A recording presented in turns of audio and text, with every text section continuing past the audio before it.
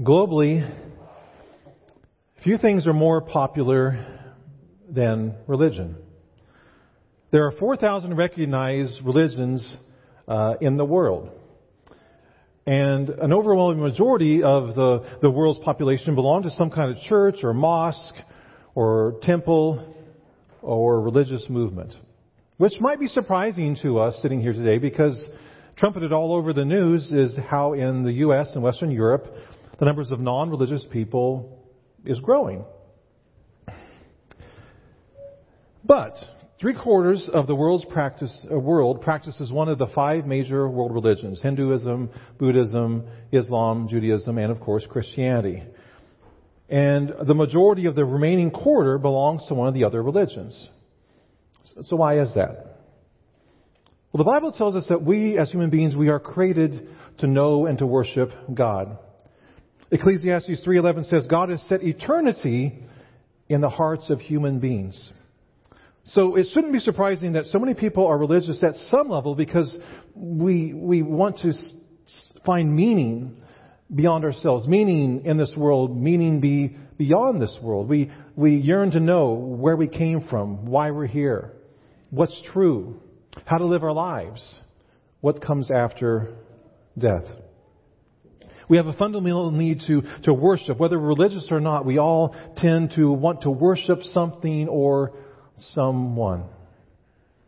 The French philosopher Blaise Pascal said, there is a God-shaped vacuum within every one of us. And in that vacuum, we stuff all sorts of things: religion or pursuits, goals, hobbies, because we have a need.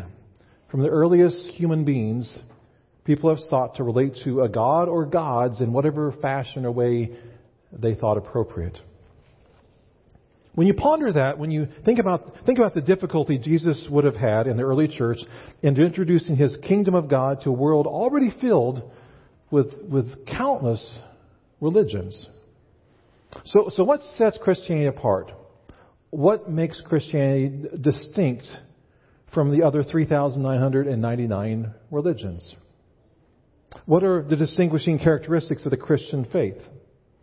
Well, today we're continuing our journey through portions of the Gospel of Mark.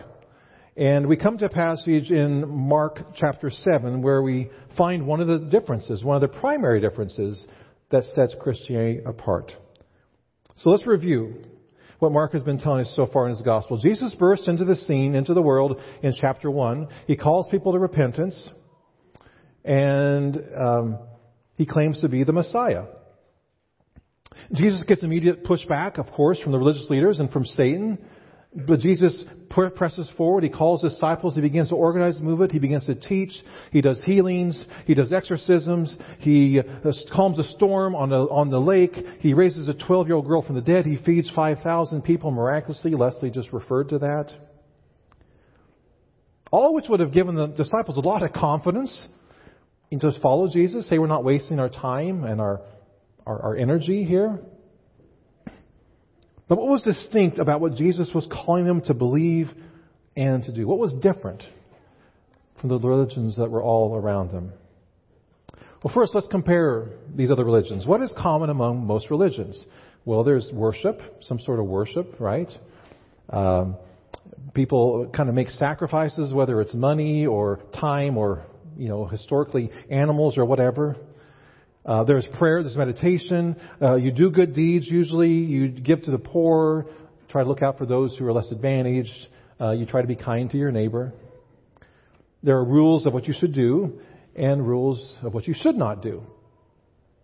That's why the first few verses of Mark 7 are so interesting, because you've got this contrast between the rules of the Pharisees and the religious leaders of Jesus' day and Jesus and His disciples, and the way that they're going to understand and apply the rules. Let's pick it up. Verse 1. The Pharisees and some of the teachers of the law who had come from Jerusalem gathered around Jesus and saw some of His disciples eating food with hands that were defiled, that is, unwashed. The Pharisees and all the Jews do not eat unless they give their hands a ceremonial washing, holding to the tradition of the elders.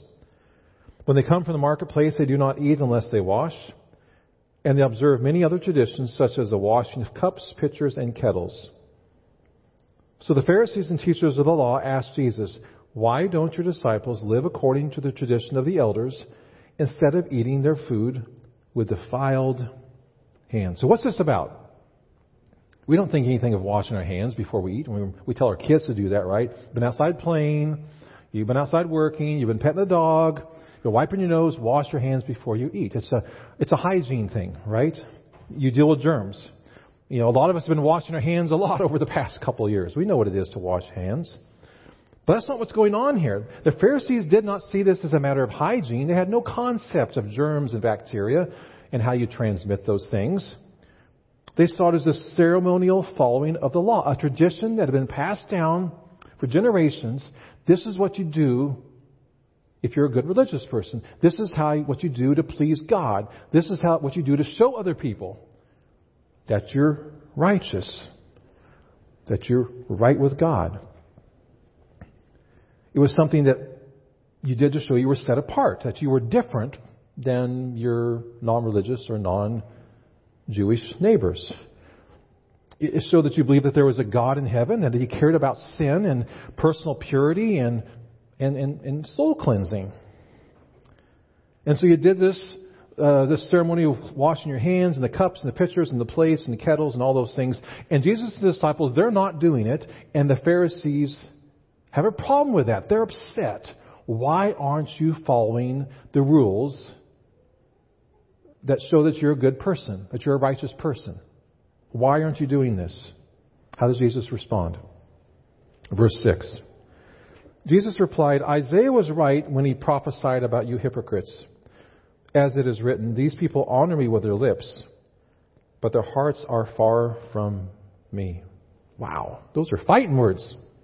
Can you imagine? I mean, these religious leaders, everybody looks up to them. They have the rules. They follow the rules. They make the rules. And Jesus says, you guys are hypocrites. You try to honor God with your lips, but your hearts are far from Him. That would have infuriated them. I mean, no wonder they wanted to kill Him eventually. They're concerned about hand washing. But Jesus said they should be more concerned about the condition of their hearts before God. Jesus says, you do these religious things, but your hearts are far from me. The Sermon on the Mount is found in Matthew 5, 6, and 7. If you haven't read it, I just read it. It's incredible. It's powerful. It's convicting. It just strikes at you, at your heart. And one interesting thing Jesus said in Matthew 5 was that unless your righteousness exceeds that, surpasses that of the Pharisees, the teachers of the law, you will not enter the kingdom of heaven.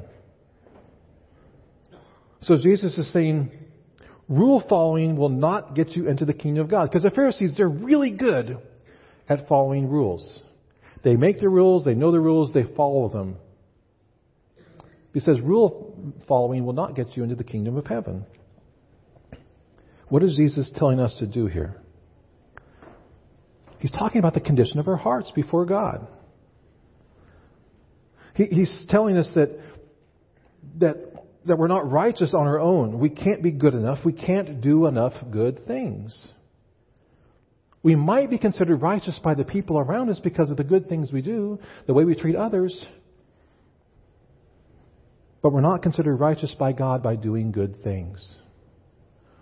Jesus is trying to get them to understand their need for Him, their need for forgiveness for God.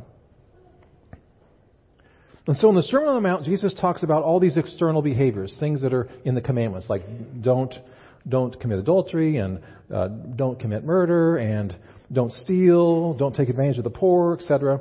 But in the Sermon on the Mount, Jesus says just because you don't stab somebody in the heart, just because you don't kill somebody, doesn't mean you're still not guilty of murder. Jesus is saying, look at the motive. God is saying, don't hate your enemy. Don't slander your enemy. Don't insult them. Instead, reconcile, forgive. Go beyond the external command and see what God's purpose for your heart is behind the command to not murder, for example. It's not about the letter of the law. It's about the spirit of the law. And God's commands are given not primarily to shape what we do, but to shape who we are. If our behavior changes, but our hearts don't, we're missing the point. I mean, anybody who's a parent knows that, right? You can get your kid to do a certain thing, but if their heart isn't in it, you really are missing the point. At some point, it's going to come out, right? But the sin of the Pharisees was worse than that because they're not just demanding external obedience to God's law, but to their law and their traditions. They make up their own laws and they use them to determine who is in and who is out. Now, the motivation behind these traditions, I'm sure, was well intended. They knew God was holy. They knew they were not. They knew they had all these laws given to them by Moses. They knew that they wanted to try to be right with God. So let's make sure we don't sin against God. So we're going to do this and this and this, do that. They had all these rules and things set in place. So the motivation, I'm sure, initially was pretty good. They want to please God. But somehow they got lost along the way because they began to focus more on the exterior than the interior. Do we ever do that? Do we ever add commands and traditions to the teaching of Scripture? Or is that just a first century Pharisee thing? I mean, we all have unquestioned assumptions about what church is supposed to be like and what we're supposed to do, what a good Christian looks like. Whether it's how we should dress, or what music we should sing, or how we decorate the church, or the order of a service, or whatever. I mean, back when the organ music was first introduced, a couple hundred years, or 300 or 400 years ago, people were aghast because that was the music that was played in bars and taverns. Drunk people, those people, they use organ music. We can't use it in church. Or in the 60s and 70s with the Jesus movement. And all of a sudden, drums and guitars are being brought in, and people are like, that's associated with rock and roll. That's with hippies. I mean, we can't have that in church. It's easy to take what we think is good advice and good tradition and turn it into a law, into a rule that good religious people should follow. But what happens when with the best intentions we make our own rules in laws? It becomes about performance. It becomes about earning God's favor and about appeasing God. And when we do that, we become like all the other religions. And secondly, it doesn't work. In fact, Jesus says it makes it worse for us. Look at verse 9. And Jesus continued, "You have a fine way of setting aside the commands of God in order to observe your own traditions. For Moses said, 'Honor your father and mother,' and anyone who curses their father or mother is to be put to death. But you say that if anyone declares that what might have been used to help their father or mother is Corban," so, okay, we're giving the money to the church, we're not going to use it to help mom and dad, we're going to avoid having to help mom and dad, "then you no longer let them do anything for their father and mother. Thus you nullify the word of God by your tradition that you have handed down, and you do many things like that." So, how does this make it worse? I'm sure you've all known people, I've known people, maybe you struggle with yourself, this idea, you look around and you see all these rules, and you try to keep them, and you can't. It's overwhelming, it's frustrating. Or you look around and say, well, they have these rules, and they have those rules, and they're not keeping, they're hypocrites, and you begin to you get cynical and just chuck the whole thing. And the very things that we think we're going to make us more righteous, more acceptable to God, do the very opposite. And they weigh people down, and they drive them away from God Himself. Listen to what Jesus says in verses 14 and 15. Again, Jesus called the crowd to Him and said, "Listen to me, everyone, and understand this. Nothing outside you can defile you by going into you. Rather, it is what comes out of you that defiles." So external commands do not produce holiness. And man-made traditions are even worse. And the only commands that we should give to people and should be observing are the commands explicitly stated in Scripture. And even then, when we come to those commands, it shouldn't be, have I kept them? Have I obeyed the letter of the law? Rather, it should be, have I understand God's purpose, His motive for that law, the spirit of the law? what He wants to use in that command to shape me, to create in me.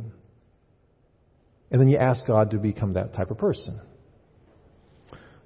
And how do you know if you're not becoming a Pharisee? How do you know if God's Word is shaping you more and more into the likeness of Jesus?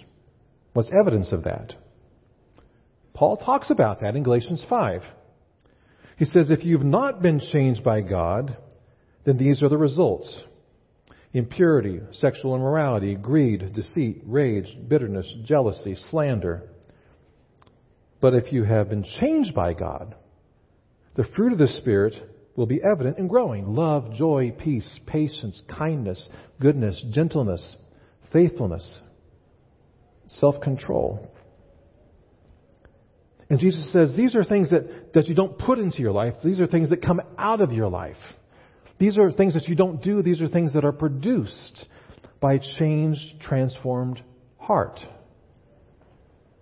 You see, unlike other world religions, Jesus moves beyond blind obedience to the rules, especially human rules, and focuses on who we are and who we are becoming. It comes from hearts that have drawn close to God. So how do we, people who are not just honoring God with the lips, but our hearts are far from God, how do our hearts get close to God? It begins with God's Word. The best way to understand who God is and how to live in response to Him is found in the pages of Scripture. It's found in Scripture. You know, part of the tradition of the Covenant Church back in the 19th century was one of the influences was something called Pietism. And Pietism was this movement that was sweeping through Northern Europe, and the emphasis was, okay, let's connect the head and the heart.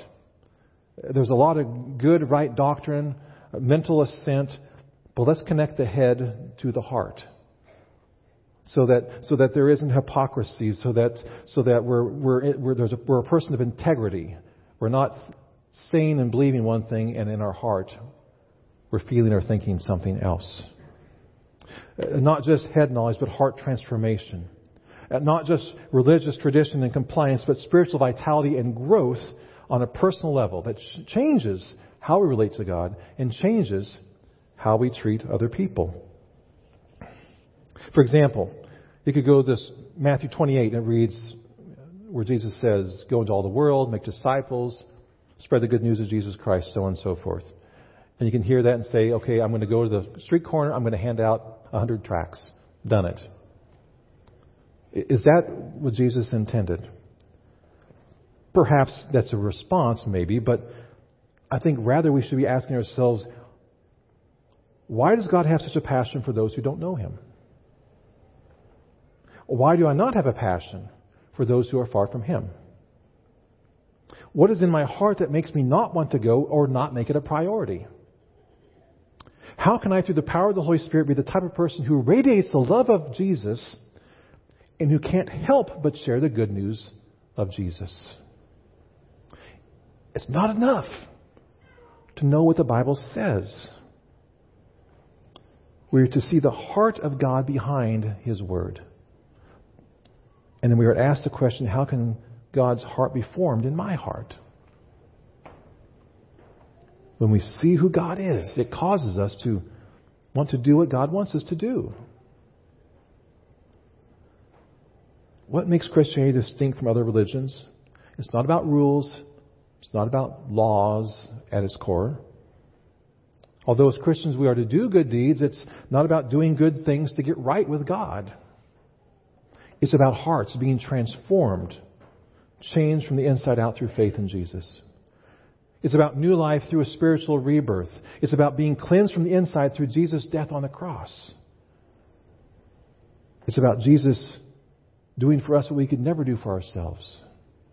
Living a perfect, righteous life and rising again from the dead. When we follow Jesus, our heart must be connected to our head. Our motives are to be shaped by God's motives. Our actions must be motivated by God's heart. Let's pray. Father, we're grateful for your word. And Lord, we confess to you that there's a tendency that we all have as human beings to set up rules and traditions to make us feel good about ourselves and to mark progress. And Lord, help us, Father, to not fall into the trap of the Pharisees. Lord, help us to be people who our hearts are close to you. They're being transformed by you. They're being shaped by you. Lord, that we would be people who have our heads and our hearts connected. We thank you, Lord Jesus, for what you've done for us. And we ask that you would, through the power of your Spirit, change us and transform us for your glory. In Jesus' name, amen.